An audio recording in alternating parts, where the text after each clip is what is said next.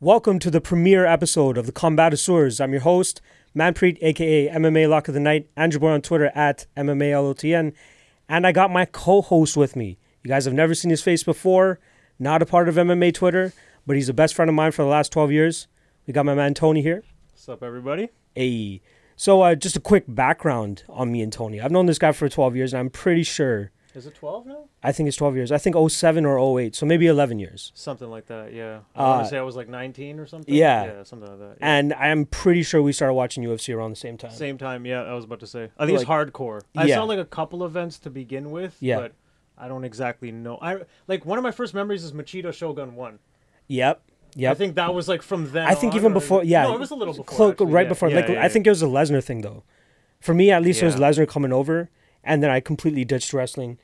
And I fucking went balls deep into MMA and UFC. Yeah, you're right. Mir Lesnar. But I remember, I think the first big fight for me was Rampage Liddell. But then that was just like a little teaser. I'd watch a couple events here and there after that. And then after that, it just kind of... I think UFC 92 onwards. You remember that one? That was the ultimate one, right? Was Vanderlei and Rampage on that one? Triple header. That one was nuts. Yeah. Griffin Evans, I think, was on that as well. Yep. Yeah, no. Yeah. Mir Nogueira, that was on there for the interim title. Yeah, so me and Tony have been watching UFC for a long time together, and honestly, every time we get together, it's pretty much all about UFC. That's all we talk about. Even when we're gaming, we're playing like Call of Duty or some shit, we're talking about UFC, and I thought the only person I could really have a co-host for a show that I'd want to do of this fashion would be my boy Tony. So I'm happy to have him along for the ride. I'm happy to be here. We got my man Big Rob, who's always going to be helping us out with the production side, and he has a little bit of a role too, so you guys just stay tuned for that one. But you guys obviously know him from the casuals and everything else he does behind the scenes for me. So pretty much I got a nice format that I got in mind for this show. We're going to be covering the topics right now. I think the first 2 or 3 episodes we're going to do once a month. So we're going to cover the prior month's big news, how things have shaken up since then, what it means for the future of that specific division or a specific champion or something like that. And then other, small headlines that we can quickly tackle and get out of the way and just give our thoughts and views and our perspectives on it. So so we're going to have 3 main stories that we do for you guys, and we're just going to kick off with the first one right off the bat with pretty much everything that's been going on in the bantamweight division, especially in February. So just for background's sake, Marlon Moraes knocked out Assunção in the second round, or was that a first round finish? That was first round. It was submission. Okay. Rocked him. Moraes dominant statement against Rafael Assunção in Brazil. To kick off the month, actually. That was the first fight of the month. And then Aljamain Sterling headlined the prelims of the first ESPN card, taking away a very gritty, strategic, and dynamic victory over Jimmy Rivera in that fight. So out of the two, who would you say had the more impressive performance? Who did you like out of those two? Like, who do you think made the biggest statement in the bantamweight realm of things? Definitely have to go with Marlon Moraes. Right? The way he finished Assunção, that was very, very surprising. I actually thought he would probably win a decision, if anything. Maybe like a later TKO finish or something like that. Yep. But he just ran through him, rocked him, immediately choked him, done, finished. I'm pretty sure every prediction video I saw for that or prediction article I saw was Marlon Moraes by decision. Yeah. Nobody expected that fight. I even think the over-under on that fight was set in at 4.5 as well. So nobody really expected that fight to go to a finish, right? Assunção's such a tricky fighter, though. He makes these top guys look kind of he just stifles people and he looks to counter, and it's hard to get you saw it in the first fight. Yep. Marlon, he should have won that fight. Yep. Most people, I think, everybody agrees. All 3 rounds. Assunção had, I think 2 good moments where he rocked him. Yep. But that's the tricky nature of it, right? Marlon's kind of cruising and then boom, you just get caught. And yep. He stifled Aljamain Sterling as well in their fight, and he just kind of, I don't know, he just shuts guys down, and then to run through a guy like that, it's super impressive. I was, at least aesthetically, obviously the Marlon Moraes finish looks a lot more pleasing and appealing to the regular fan. But I'm really impressed with the way Aljamain Sterling was able to take a guy that was 22-2. His only loss being a flash knockout to Marlon Moraes, and I'm trying to remember his the other loss that was as well. His first fight or something? One of his first 3 fights. One of his first 3 fights. Before the UFC almost doesn't Exactly. He was 18-fight winning streak before he came into the UFC, right? So for Aljamain Sterling to go out there and make this guy completely uncomfortable and, that whole first round, just go for the takedown, but not even land him. Yeah. Jimmy Rivera did a really good job of taking, takedown defense was on point, but he was getting pushed up against the cage. He was taken out of his rhythm. and Aljamain Sterling would just pretty much fucking zapped his energy like that. I think the second and third round, he pretty much had fun on the feet because Jimmy Rivera couldn't really pull the trigger or do anything, right? So that was very impressive to me. Another very impressive bantamweight win, and at least in my perspective, was Peter Yan. He picked apart a veteran in John Dodson. You can say what you want about John Dodson's decline in the bantamweight division as of late. Every time we see him as well, he looks like a different creature from a movie. Like now he looked like fucking one of the orcs from Lord of the Rings. Like I don't know, man. Age is not good to him. Like he has clown or something with that hairdo, the way it was. Dude, he has like Philippine genes and some sort of African American gene as well. Yeah, so he's like half and half. So he's getting like both. Crazy afro with this receding hairline that starts up here. It was just hilarious. He looks like a mad genius fucked an orc from Lord of the Rings. Like. I don't know, man.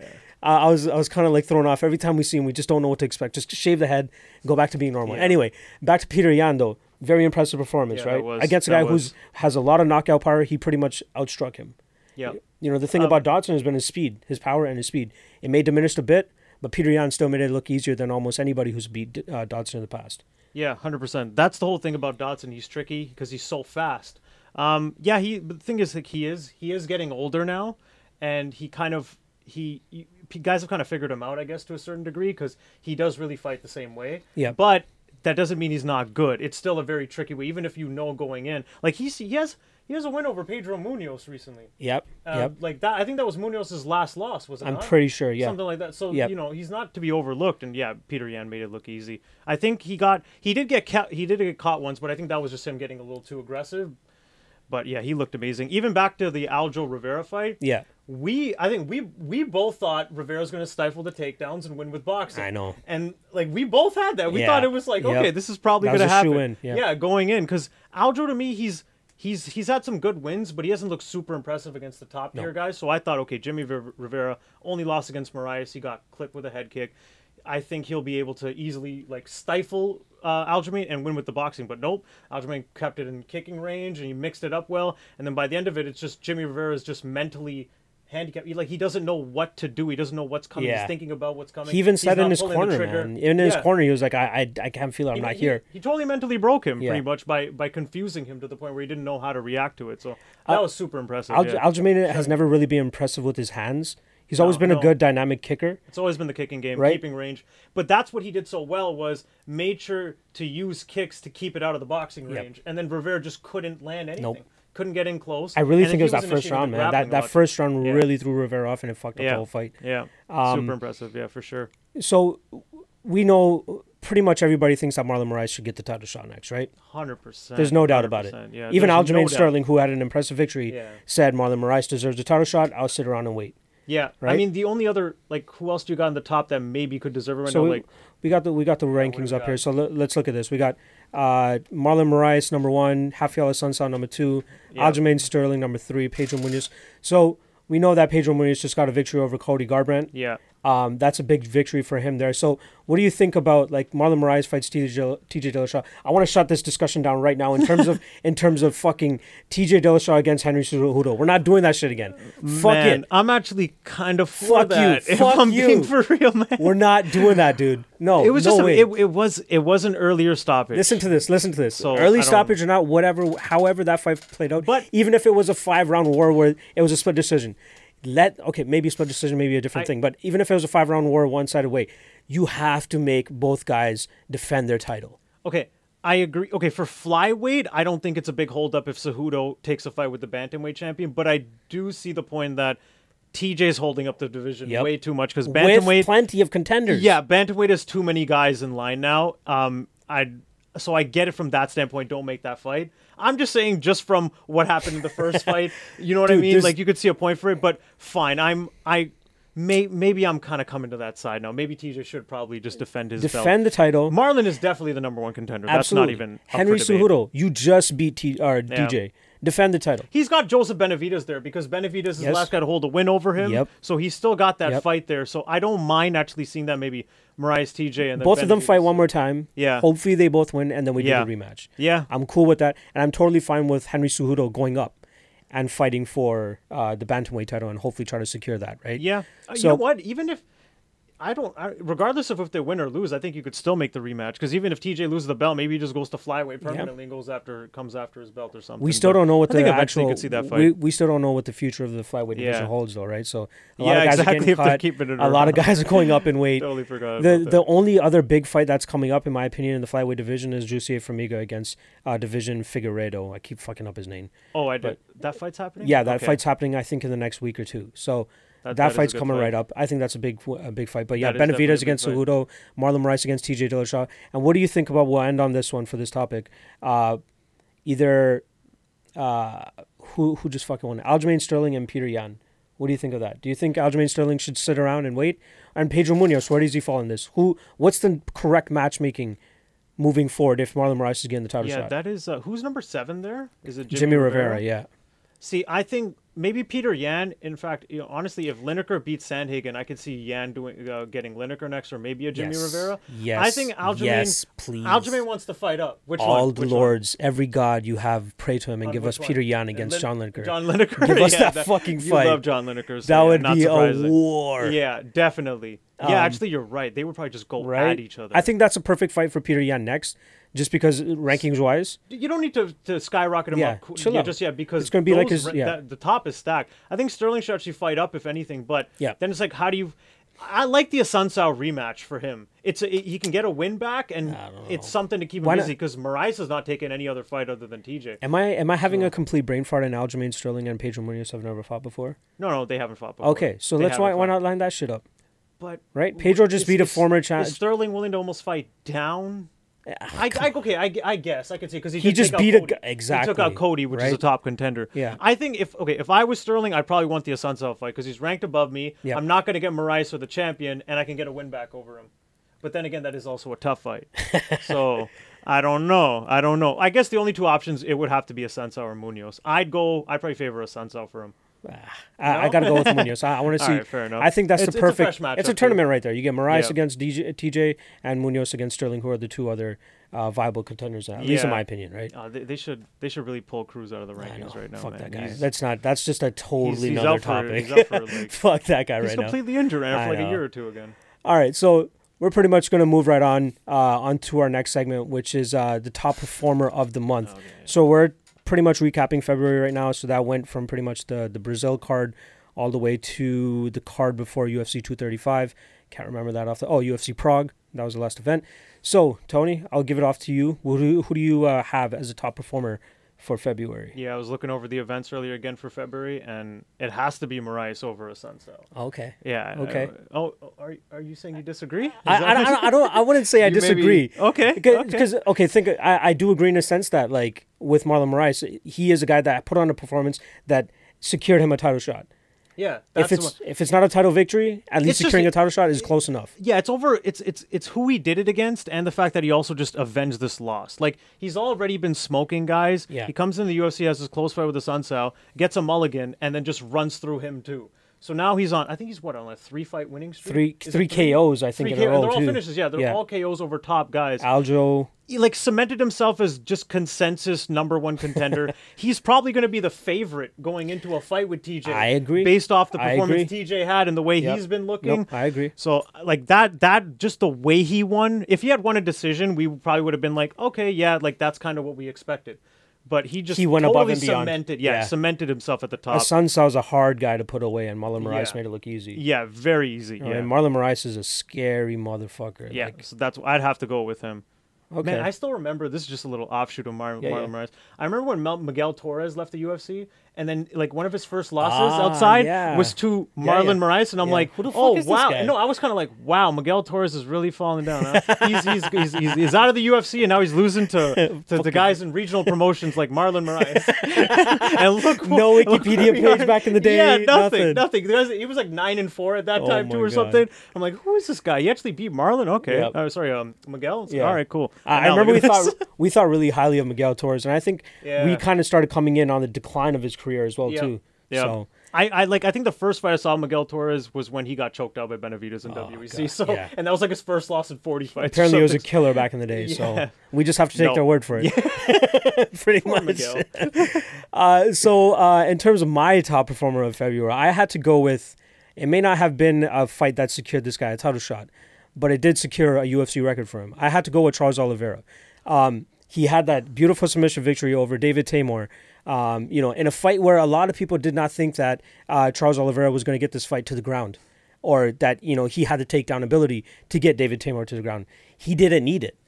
Exactly. He outstruck the striker. That was super impressive. How impressive is that, to the point everybody thought his only real victory in this would be to secure submission by getting the takedown, but did not need that at all. He looked amazing from the get-go, and I believe I passed on him in my own bets, but I was kicking myself for fucking... I put a bet on Oliver. Oh, man. I thought okay, it's striker versus grappler, Yep. but in terms of striking... in terms of each discipline, Oliveira, the gap was way bigger in grappling. Yes. Oliveira was just a much better grappler than Tamor was a striker over him. Yep. So I thought, okay, that's probably gonna. I think Charles Oliveira is gonna submit him, but yeah, he just kind of went at him and outstruck him, rocked him. It's like, well, what the hell's going on here? That was totally unexpected. Yeah, super impressive win for him. What made it even more shocking was the fact that, looking back at David Tamor's past fights, he did a very good job of keeping his range, keeping his composure, and, maybe he had a friend scrab here or there. Whatever, say what you want about that shit. Those brothers need to work on... they gotta chill the fuck out and, grabbing the cage. I was really happy when his brother in the last fight got a point deducted right away, because I'm like, no look, fucks they given. keep doing this thing. This is like a habit. They're synonymous for this shit. Got to take the points away. Yeah. So, say what you want about that, but he had relatively good takedown defense, and Charles Oliveira isn't really known as the best, takedown artist. Yeah. He just smothers guys and tries to just drag them to the floor, and You know what's funny? It feels like recently when he moved back up to lightweight, especially since the Will Brooks fight, that was when I noticed, I'm like, he's out wrestling the wrestler. He wasn't known as one. Yeah. Okay. I don't know if Will Brooks has just kind of fallen that much, but he was a really good wrestler, especially in Bellator. He looked like, I know he had a really bad run. I know. He was. Oh man, Nick Lentz. Let's just leave it at that. Yeah, he's coming off back-to-back wins over Michael Chandler, their champion, and then he kind of, I don't know. What a fucking. Yeah. Maybe we'll save that for another Nick segment. Lentz On a different he was episode. That fight too. He just gets choked, but I just remember takedown. when the way he took down Will Brooks, handled him, and then just choked him out. I was like, his wrestling looks pretty impressive now too. Yeah. And it was surprising because he's moving up from featherweight too. Yeah. And he's never been known to, as a strong guy like that. But yeah, he's been looking great. I had to go with Charles Oliveira, and in terms of the UFC record that he broke, it was 13 submissions in the UFC, and he's been fighting since 2011, I want to say, or 2010. We saw his debut. I think he have the calf slicer. Oh, he lost. No. Sorry, his debut was a triangle choke over Darren Elkins, I believe, in 40 seconds. And then he fought Efrain Escudero, beat him. My memory is so short. Charles Oliveira is one of my guys. You know those low-key. Yeah, he's one of my guys. Every time he loses, I'm always so upset and disappointed in him because I love the guy. But he's put together a really good run, so I'm excited to see what's going on with him. So next big story that we got for today's episode is the heavyweight landscape. So the big fight that happened in this division was obviously Cain Velasquez, the return of Cain Velasquez against Francis Ngannou, former scariest man on the planet, or baddest man on the planet, Francis Ngannou. So Francis Ngannou comes in off a victory over Curtis Blades, knocking him out in the first round in UFC Beijing. I believe that was back in November. And now he comes back and knocks out, or kind of knocks out. I don't know. I would call it. Well, it was a flash knockout for sure. At least. So I showed Big Rob this one as well, where the guy said it was his knee that actually gave out compared to actually getting knocked out by that punch, right? So we got the casual's point of view where he believes it was the knee. So Tony, let's just get your quick thought on what did you think it was? Was it the punch that knocked out Cain Velasquez, or was it the knee? He definitely got a flash knockdown there. But I think during that is when the knee buckled, and he couldn't continue because of the knee. I think he probably would have been rocked and might have even been able to recover. Because we've seen Cain kind of, he's gotten hit by Congo, especially the Congo that fight. one was nuts. He kind of gets clipped, rocked, but he'll immediately jump in at the legs and shoot. It seemed like he kind of wanted to do that, but his knee gave out. Yep. So he did get clipped coming in, but you never know. He could have just popped back up, grabbed him wrestling, and done what Cain does to everybody. The knee is definitely what led to the fight stopping. Yes. Because even when he collapsed, he screamed and was seemed in pain. Not that he was hurt. Yeah. So I do think he went out for a split second, and during that second, his knee buckled and it gave out. Did you see that video? Oh no, I think you actually sent that to me, right? Which one? When he was training and it might have Oh given yeah, out yeah. during It was the workout open or workout. something? Yeah, the yeah. open workout. The fight. So the it week of might the have been a fight. little loose, and it Yeah. just kind of gave way then. Yeah. As soon as he got the flash knock. The only fuckery about that though is like his camp coming out and being like, it was a shot to the back of the head, an illegal shot to the back of the head. Nah, that was when he did the hammer fist thing, and it totally missed. I know. It hit, know. like, the I think it back was. here. I think it was one of his looping punches that hit Kane, and they're trying to say that was an illegal punch. But like, it can be an illegal punch when he doesn't intentionally mean to aim for the back of the head. Right? There was definitely a short uppercut that snapped his head. Yes, back that's and where I rocked him. think he went out for that split second that Exactly. eventually tore up his knee. During that, his knee, that looked really awkward the way he fell on his knee. So regardless, Poor whether Kane. it was the knee, whether it was the uppercut, Cain Velasquez comes out on the losing end here. Yeah. He still banks a cool $350,000. I think that was his payout for this fight. It's $350,000 or funny, $450,000. It's pretty funny how he's not ranked and then he debuts at like number 7 after getting knocked out in 20 seconds. Oh yeah, there you go. Yeah, number 7. But obviously we know it's Kane. Exactly. So Francis Ngannou gets the victory here. Looks kind of dominant, if you want to call it that. Once again, what's next for him? Do you think he deserves a title shot, or do you think what do you think is going on with the heavyweight division? Because we got Brock Lesnar out there, we got fucking Francis Ngannou out there, we got Derek Lewis fighting this weekend against Junior Dos Santos. Cormier apparently just wants the big fights. He only has 2 fights left, something like that. He was saying. Well, I think now they're saying just Brock and he's done. Oh. Like I think that's I don't know if I see. Part of me is like up, but I'm torn. I'm torn up about that. Like because okay, like you want him to get the big money fight, right? Here's the thing, though. Okay. I'm a wrestling fan too, right? I do the pro wrestling. I get it. So I watch Brock Lesnar. I know about the behind the scenes WWE stuff. And I don't know if Brock is going to have another UFC fight because every time he's ready to do it, Vince McMahon throws a whole bunch of money at him and then he stays there. And he's why get punched in the face for real when they actually just released the salaries? He's getting paid in the WWE. I think you told me the numbers, but it's $500,000 per main event appearance and $12 million a year. I mean, it's to not get punched in the face. Yeah, to not not actually get punched in the face. To throw people around. He's just suplexing guys anyway. So I don't actually think we're going to see Cormier Lesnar. Okay. So I don't know what to do with that. Like, in my opinion, you know what needs to be done? What do you think? JBJ needs to go up. Yes, John Bones Jones needs to go up. That's a given because heavyweight can use him, and light heavyweight he's done everything anyway. And there's no contenders. Nobody wants to see him fight. Well, I at least I don't want to see him fight Thiago Santos. I don't care. I know. No. I need to see that fight. Really? I need to see that fight. It'll be fun, but he's gonna. I know, but it's gonna be fun while it lasted. True. I guess he could get hit with like a spinning back kick or something, but I'm giving Thiago Santos a shot, and I don't give a fuck what anybody says. You're giving him a shot. Okay. I'm not like a shot in terms of like I think that he deserves a title shot. I'm not saying he's winning. Okay, you know what? He surprised me against Blachowicz. I thought he was going to get owned. Exactly. And he fought well, and he cleanly beat him. So I don't know. He could surprise. Anthony Smith, for instance. Do you remember his Cesar Ferreira fight? I remember just being so down on Anthony Smith because I'm like, he was getting taken down without even like any effort or anything. And then now you look and he's like stuffing John Jones's takedowns too. So I don't know. Like maybe Thiago Santos, same thing. No weight cut going up. They're going to start looking more beastly and better. Like all of a sudden maybe the grappling gets better too just because they're not as drained and tired. I don't know. So maybe you could pose a threat. But after Thiago Santos, I don't know who you got. Like there's well in terms of heavyweight now though, like there's really nobody outside It's got to be DC Jones for the heavyweight right? title. That has to be. I think you would agree in this line of thinking that they should do Stipe Francis too. That's as a main event, so make it 5 rounds if they need 5 rounds again. 100% for those two. That's what I was going to say for either the vacant heavyweight belt, or just the number 1 contender. Depending, I don't know if maybe DC just vacates and goes back to light heavyweight phase. Whatever happens, right? I think those two should fight, whether it's for a vacant belt or number 1. And then we got Luis Dos Santos this weekend, and then we got Overeem and Volkov fighting a couple weeks later. This reminds me, okay, quick thing, because I've seen this brought up a couple of times too. What's that? Let's say Derek Lewis gets by JDS. Mm-hmm. Would you how would you feel about Ngannou Lewis too?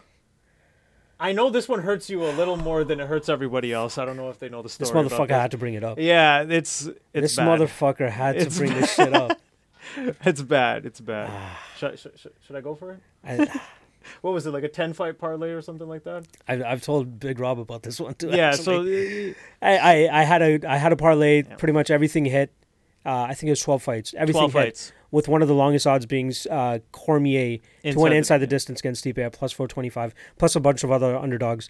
And my surest bet on the fucking parlay was Francis Ngannou and Derek Lewis to go to not go 3 rounds. Yeah. And it most definitely did, with the least amount of strikes thrown in a 15-minute fight. So these are two monsters. They're talking crap about each other. They KO everybody, and they get to the cage that day, and they just stare at each other for 15 minutes. What happens is Ngannou just didn't want to attack, and then Derek Lewis's back blew out, so he didn't do anything. So but he threw just enough. He threw just enough to win a decision that nobody cares about. Yeah. And meanwhile, it's like that ruined his parlay. Like the most surefire thing is the thing that ruined it. It was five. I think it was $10 for like $4,000. Jesus. Yeah. That's just not the way to lose that bet. That's not fair. Okay. Anyways, getting back to that fight, but though. Yeah. Outside of that, would you? I wouldn't mind. I'm actually down to see that fight I because I think they deserve a mulligan. I agree. I don't think Ngannou's going to show up and mentally Yes. fold like that. I hope Lewis's back will be. Yep. Even if Lewis's back's not okay, I think Ngannou would actually go after him this time. He's gotten over that. He I got the think Blades victory in yeah. Velasquez win. I'd actually be down to see that. As much as it pains me to say, I would be down to see Lewis versus Ngannou too. And you have to think, DC said, if it's not Brock or Jones, it's probably going to be Stipe. He said those are the 3 guys. So if he's not going to fight John or Brock, he might actually just rematch Stipe. The thing with Stipe also is he does it realistically. I don't he think deserves a rematch. You think so? No, just off of merit alone. Like longest reigning heavyweight champion, three defenses, which isn't and we saying much don't in that really division. have a standout contender right now, besides John Jones if he wants to move up, and Brock Lesnar is pretty much the only other candidate due to the money factor that he brings into this, right? Based off resume and skill. Who else is the standout fighter that deserves a rematch, right? Miocic, merit, and I guess because of record. Maybe not due to the fact that he got, absolutely dummied by Daniel Cormier and got finished, but I don't want to see it. I want to see John Jones move up. I want to see 100%. Them, I want to see, because we're going to get a better DC in my opinion too. And we need to have that fight ASAP before he gets even older, because he's already 40 or 41, whatever the fuck he is. He's already talking about he almost blew his back out from sneezing. No, I don't like that. I don't like that. So we need, get on the DDP we need him, we need him at his healthiest, which is at heavyweight, so he doesn't have to cut any motherfucking weight. He can eat all the Popeyes that he wants, and he can just, train as much as he wants. He doesn't have to worry about cutting any weight. 245 DC. That's what fully hydrated, happy Daniel Cormier in his prime, maybe still, against John Bones Jones, making his heavyweight debut. DC's older, but I think he started MMA at 30, so he doesn't have too much MMA mileage on him. I agree. So I think that's why. Plus, he's just so damn good. Yeah, that's probably why he's been able to go for as long as he has. But yeah, definitely, I think he should get that third Jones fight at heavyweight. I mean, even for Jones, I know he talks about that fight doesn't interest him, but really, why not? You can go up to heavyweight and get a second belt and get 3 wins over another guy who, if you weren't around, would be pound for pound king probably. Like that, we know we're getting I feel like that's. We know we're getting a depleted DC whenever he goes to 205. Yet he still puts on master performances, even against even in the John Jones fight, he was doing relatively well before he got caught with that head kick. The second fight, the second fight, he was doing really good. So it was, I remember. Yeah, you could arguably say if that was a heavyweight, maybe he would not have gotten KO'd. But I don't know. It was a perfectly landed shot. John Jones has talked about obviously lining up that head kick for a long time. Yeah, exactly. And he ended up lining it up. So, so moving forward, pretty much, I want to see DC against John Bones Jones at heavyweight. 100%, I would like to see that. Tony's down with that. Tony doesn't even mind a Francis Ngannou and Derek Lewis rematch. I guess I'm down with that. I guess we'd have to see if Lewis can get by JDS. Yeah, I think if Lewis loses to JDS, I'd probably do Ngannou and Miocic. Yeah. If Stipe even takes the fight. Yeah. It doesn't look like Stipe wants to take any fight outside of a title fight, though. So, that's pretty much wrapping up our heavyweight landscape discussion, which is going to bring us to another segment before our last main story. So, I don't know if anybody used to watch back in the day, NBA TV, they used to have a program called Double Dribble. I like the concept that they have where they're able to cover a boatload of topics with minimal time. It may have been stuff that you guys have heard about already. We're already a couple days removed from February, so I'm sure you heard most of these topics already beaten to death like a horse, but there are still some topics I believe we should be able to cover in a very small amount of time. So me and Tony are going to be covering 5 topics, 1 minute each, and my man Big Rob is going to be mediating it for us, making sure we're on the clock just 1 minute, and then we get both of our perspectives and then move right on. So there's a bunch of things, small things that happen in February that I believe we can sort at least 1 minute each for this. So I'm going to bring in my man Big Rob to kick us off with the first one. What's up, Big Rob? Thanks. Hey. What's up, buddy? It's weird doing this not with you as the casuals. I know. But we appreciate you here as always. So let's let him get comfortable and get us right into the first topic under Double Jab. Okay, guys. So the first topic here, Georges St. Pierre retirement. How do you view his career, and what did he mean to you? Okay, so GSP clearly one of, I guess he could, a lot of people consider him the true GOAT. Like when you look at his whole career as a whole, like his entire resume, and the fact that there was no drug test controversy over any of it. I think Silva pretty much took himself out of the running. I feel like it's between him and Jones, and most people go with him because of the drug test controversy. I'm not going to argue that at all. Yeah. I obviously, like, I don't like the fact that he probably could have gotten more finishes, but he did fight super smart and totally shut down his opponents. And he was... I still remember the first fight going in, the Matt Serra fight, when we were watching, when the build up to that. That was probably one of the biggest fights I had ever seen up to that point. The reception he got, that was like, we pretty much started watching, I think, from when he fought Matt Hughes in the interim title fight. Yep. And then going into that fight, and from then on, it was, I don't really know what else to say about GSP, really. All right. All right, that was 1 minute. All right. So in terms of my views for Georges St. Pierre, the one memory that I'm always going to have. So I've already talked about this on the MMA Lawcast in the past. I used to do a lot of volunteer work for the UFC. So one of the first ever events I helped with him with was UFC 129 when he fought Jake Shields in Toronto. The first ever event in Toronto. It was freaking great. One of the first tasks that I had on the first day that I was working with him was to go give a schedule sheet to Georges St. Pierre's room, to his coach, or to whoever, his manager, I believe it was. And they gave me his room number, and I'm like tripping. I'm like, oh my God, Georges St. Pierre is going to be there. Oh, fuck, this is my first time. Like, this is the first big star I'm ever going to see face to face and shit like that, right? So he opens up he didn't open up the door. Somebody opened up the door, and I can see George getting a back massage. And he looks over, he goes, come in, man. And I'm like, no, I'm okay. I just have to give this. And I fucking dipped, dude. I was so starstruck. Massage. I was so starstruck. In my opinion, I think he's the GOAT. He did it the cleanest, like you said. Beat the best competition that was out there for him. And I think he's the GOAT. Thank you, Big Rob. Perfect. Keeping us on the ball. Yeah, man. All right. What's number 2? What do we got? Okay, so is Jose Aldo back? All right. So I'll kick this one off. So we're talking about Jose Aldo just beating Renato Moicano this past month. Looked pretty good doing it, in my opinion, but I'm not totally sold, man.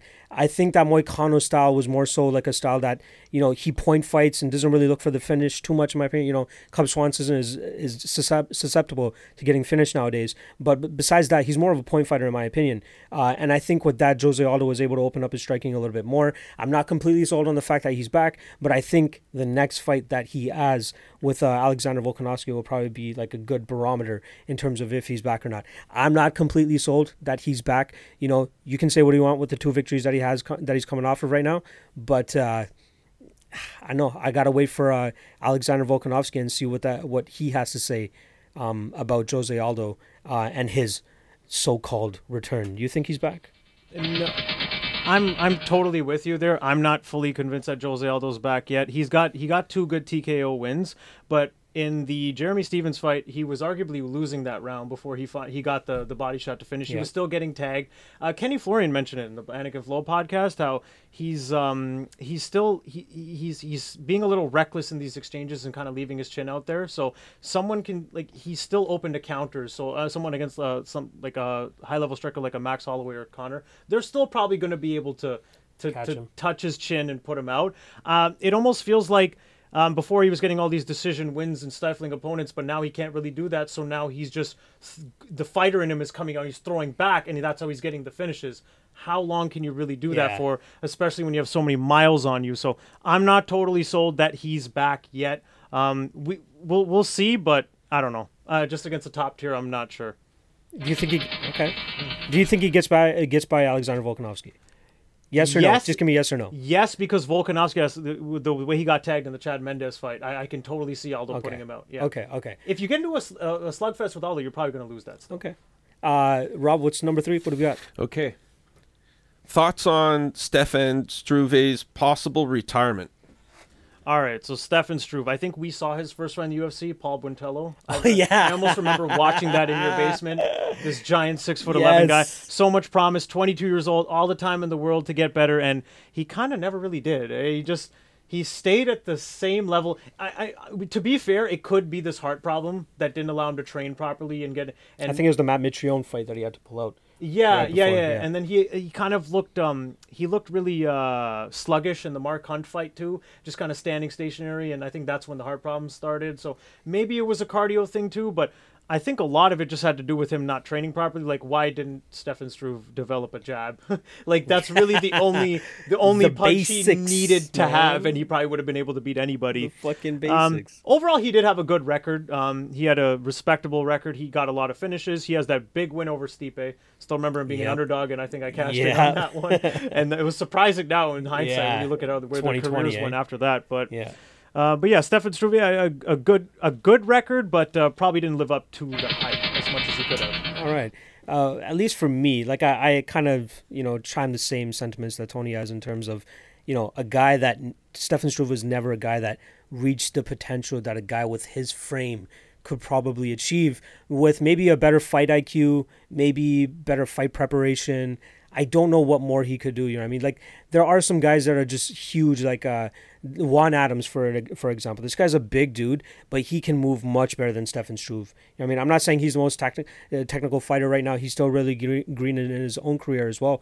But with Stefan Struve, we never saw, if anything, we saw more of a deterioration of his skills. Like, I remember where, you would kind of be even scared or terrified of his guard even. You know what I mean? Like, people were too scared to even go on the ground with him because he did have decent jiu-jitsu for a big man, for a heavyweight.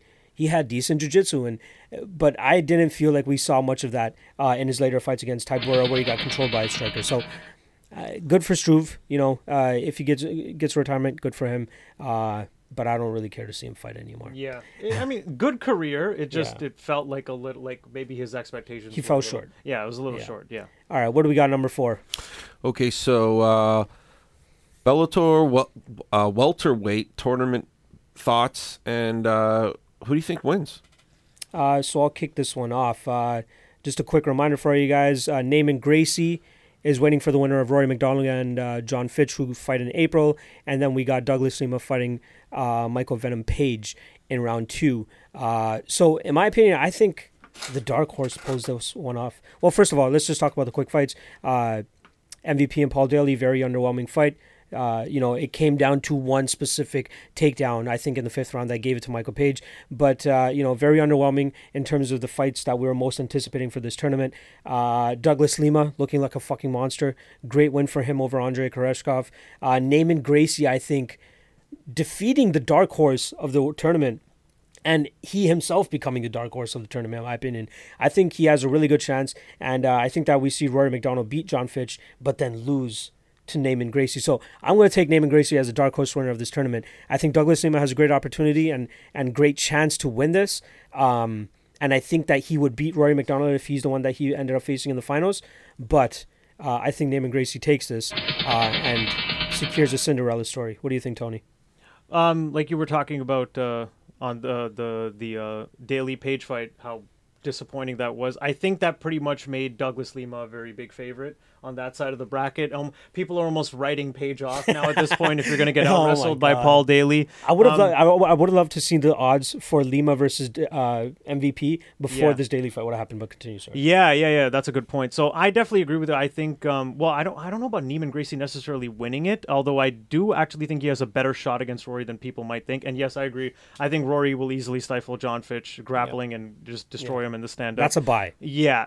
And I actually think Lima's going to take it. I think Lima's going to beat Page, and I would probably favor Rory if he comes out like the animal he should come out as, but he's almost, since the Lawler fights, I don't know if he's quite the same anymore. He's still doing enough to win in Bellator, but yeah, I was surprised at how much of a beating he took against Lima, though.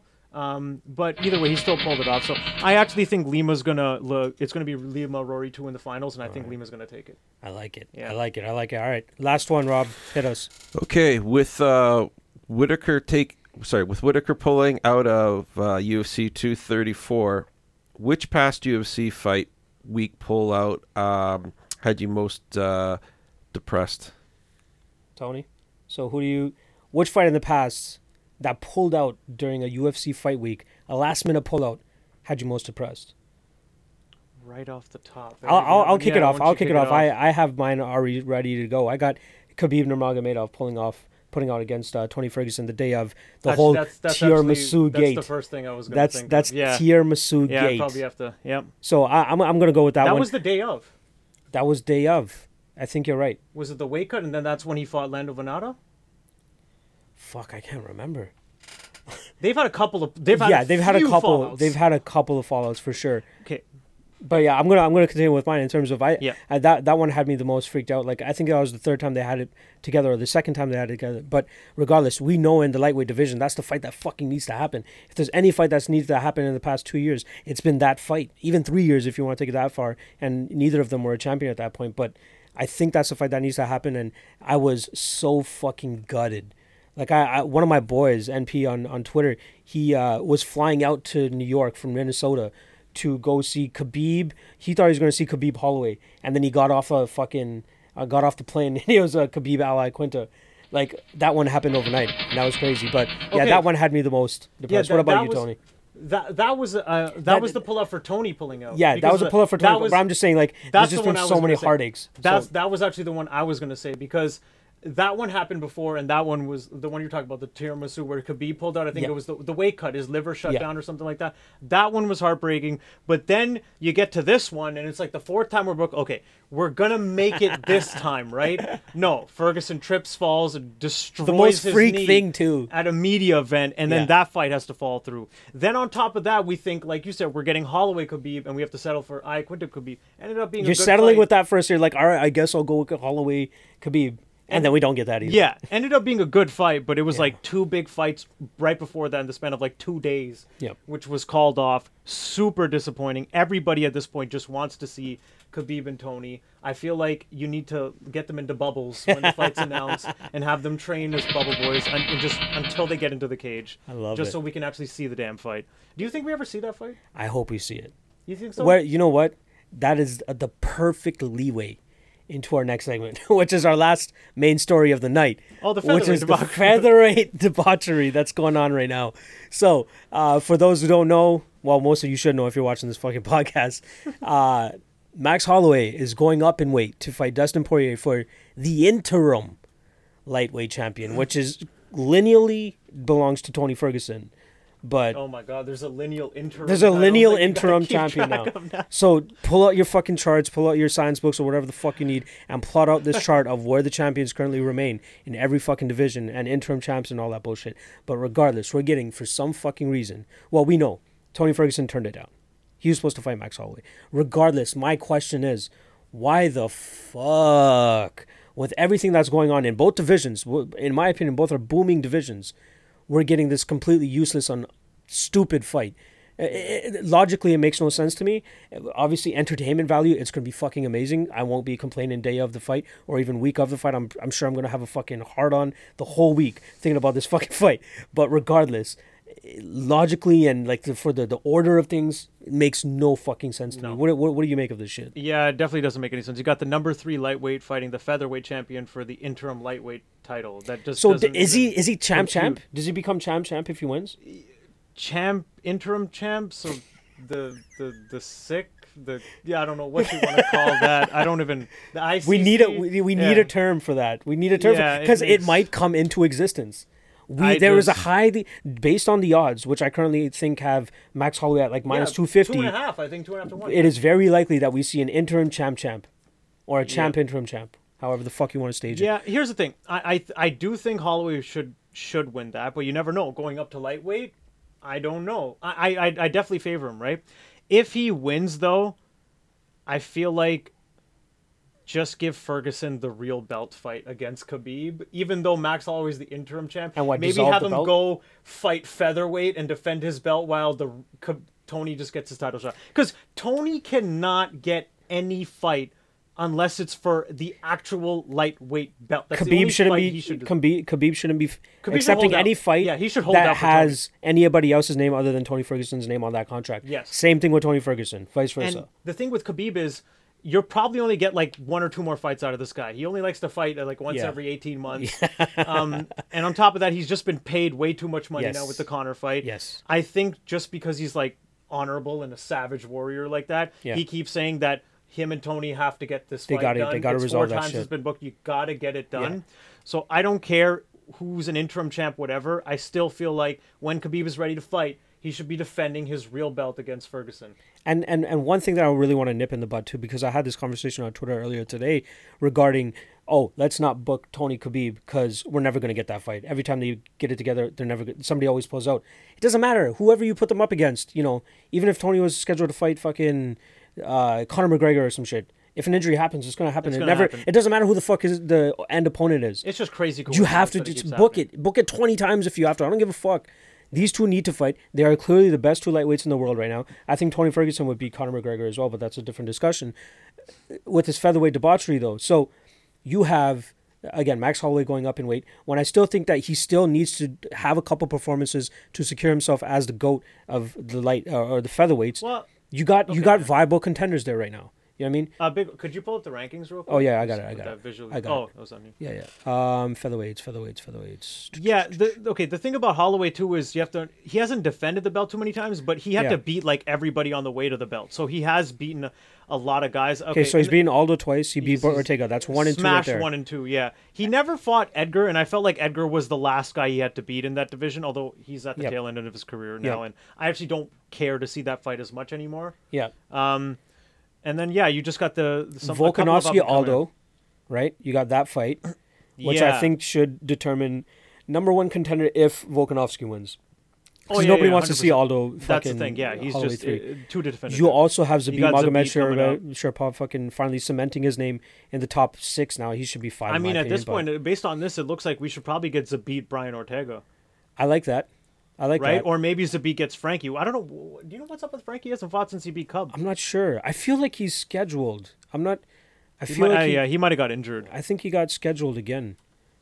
Yeah, but either way, it looks like Yeah, there's no way I I'm gonna don't see that. I No don't. way. Do you think Holloway actually ever goes? If Holloway becomes the interim lightweight champ, he might just vacate that title, and then you might have to do like maybe a mini tournament with the winner of Aldo Volkanovski maybe fighting the winner of Ortega and Zabit It should or be. It something, should or be. Ortega. It should be winner of Volkanovski and Aldo against Zabit for the vacant title if Max Holloway vacates. Really, you think? But Yeah. Zabit directly into a title shot? Why the fuck not? Jeremy don't know, Stevens is man. Jeremy Stevens is a stiff win compared to like the other guys. Are Mirsad Bektik is still there, but he's But he's some number room to 6 move. right now to get number 6 in the light. In the Okay, but vacant title. who's ahead of him? I don't know what the hell's I going would on with think Frankie Edgar. Ortega would be. Zabit versus Ortega would be a great fight. I think Ortega would have to be one guy in a vacant featherweight title fight. I Okay. think they would 100% do that, and then Okay. probably the winner of Aldo Volkanovski. Okay. I think Ortega seems to want to fight right now in the summer. Dude, chill out. You just got pounded on in December. I don't even care to see him fight until like the end of the year, maybe November, December card. That's true. And then he could probably easily just take his time, wait for Volkanovski Aldo to play out, and then get the winner of that. I think that's probably the better option for him. Because outside of Aldo, there's no real upside to him fighting anybody else. Yeah. And and it's probably just a good idea to rest right now. In terms of okay, say Holloway loses Yeah. against Poirier. I think that might be the best course of action for both divisions, even though it would have a little bit of a stain on Max Holloway's career. I think for the order of things, again, I think that if Max Holloway loses, he just goes back to featherweight and continues to It defend would his kind title. of return normalcy. Exactly. And then Poirier, I wouldn't mind if he fought Khabib next, but we need Tony Ferguson versus Khabib again. We're done with that one. So we get Aldo Volkanovski, Zabit hopefully gets a big shot up there. Fuck, man. I really hope that if Holloway wins the interim title and they do end up booking Khabib versus Holloway, that he vacates 45. and let those guys. I think he will. He's not as young anymore, and he's massive. So I don't think he's going to want to keep. He's a big fucking dude. He's made his mark at featherweight. Yeah. Like I don't think he needs to do that much more. Yeah. And yeah, there's not like a super clear-cut contender either. I mean, you've blown out number 1 and 2. Yeah. And there's still a couple of fights that have to happen. So just wrapping this part of it up. Do you think that this was the right move to make? Was it right move for Max Holloway to fight Dustin Poirier? No, the fight should have been actually what Khabib had suggested months ago. I saw this. He said, I think they're going to do Tony Ferguson versus Dustin Poirier for the interim lightweight title. That should have been the That's what the fight should have been. It shouldn't have been Tony Ferguson getting offered a Holloway fight for the interim title. It should have been just straight him I think Tony said on the fact that he only wants to fight Khabib next, so we'll see how he's already the interim champ. He shouldn't have to fight for the title again. We'll say it again. He's the lineal interim champ right now. So he is the interim champ.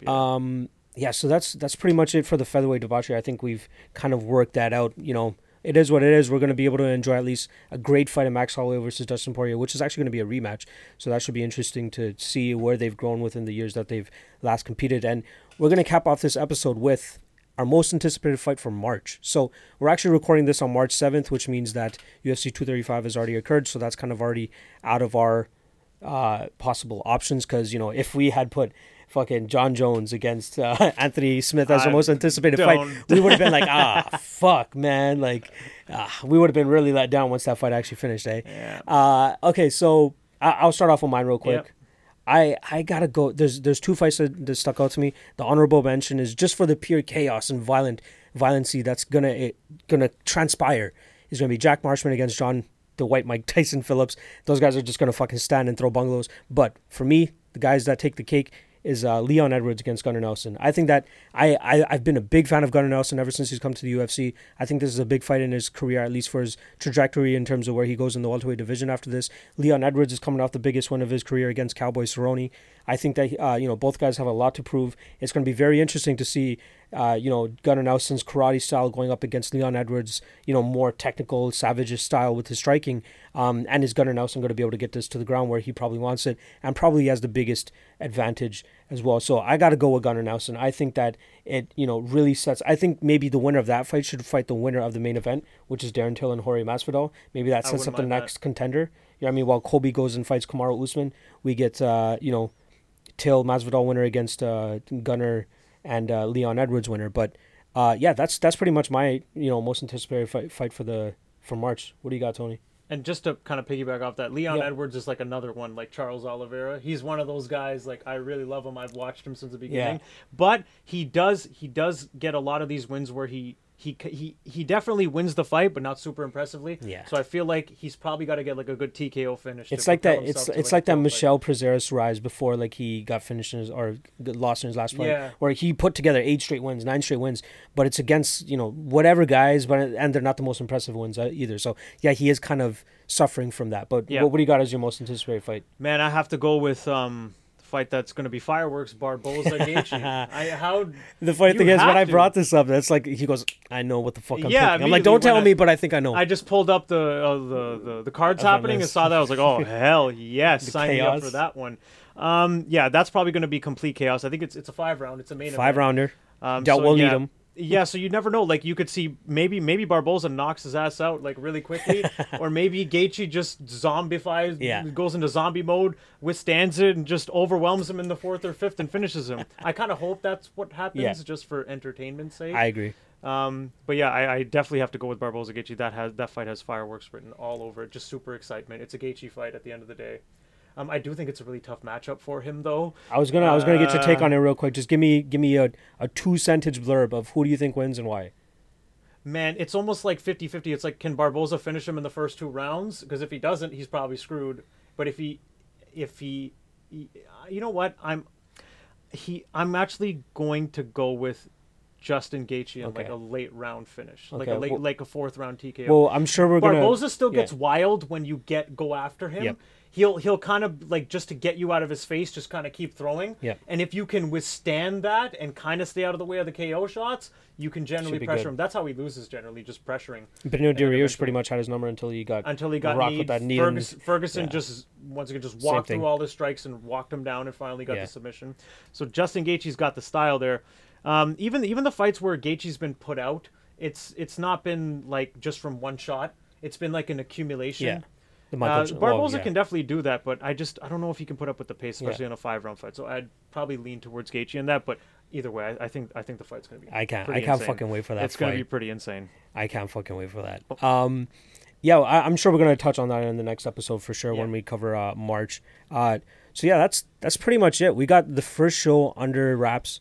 I think it fucking went awesome. I loved it, man. I thought it was fucking great. Right, My man Big Rob did great with the double jab. Guys, this was great. Fuck yeah, awesome. Man. I'm excited for what's to come, and I think we got something really special here. It's so natural for us to talk about right? MMA. I know you were a little bit nervous. I know you were a little bit nervous coming into this, but man. It seems like you really got into the groove, like a little bit into it. So I'm super excited to keep this going, man. It helps me myself as well. Maybe I'd be like, yeah, exactly. But it's like this is MMA. It's so natural for us. Just seeing Big Rob's reactions to some of these things too is fucking hilarious because he's just like, these guys are probably nerdy as fuck, but you guys know your shit. Oh yeah, for sure. But yeah, no. I'm excited to do this. We got a lot of fun things for you guys coming. Trust me, I know we got something special with this, and we're going to take it as far as we can. Yes, so, sir. Yeah, this is going to be on the MMA LOTN YouTube page. Make sure you guys like, subscribe, do all that shit that you guys do at the bottom. Hit us with comments in the comment section as well. You know, give us some topics that we could probably use for the next episode for the double jab. You know what I mean? I got a couple that are already in my mind. But, you know, if there's certain topics that you guys want us to hit from March, we would be happy to cover them in the next episode. So make sure you guys check that out.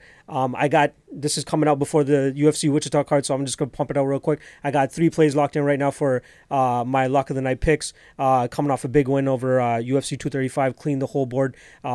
Crazy fucking event, but we're going hard with UFC Wichita this weekend. And I'll be back personally myself to break down, what's the card after this one? UFC London. I'll be breaking down UFC London for you guys next week. Yes, that's the next one. So I'll be back in the studio with my man Big Rob next week to break that down for you guys. But yeah, hit me on Twitter, man. Let us know what you guys think of the show, where we can improve, and anything that we can help entertain you guys even more. So me at MMA LOTN. We're eventually going to get Tony on fucking Twitter, I think. By the way, social media. Yes, we're going to get his ass on there. But I wanted to start off the show by introducing Tony, aka Tunes, which is kind of our nickname for him. And also, he's never heard this one before, but I had to fucking do it. AKA the Keto King. Instead, the Keto King. If Brendan Schaub is a Keto Kid, my man Tony is a Keto King because this guy fucking wrecks shit. But I'll let him next episode. I'll let him fucking break down what he's all into, and he has a lot of shit to offer you guys as well. So I'm really excited for him to share that with you guys too. But that's pretty much it, man. We're done. That's it. Yes, sir. We're out. I think it went well. Yeah. Yes. Sure. Peace. We're out. See ya. Later, guys.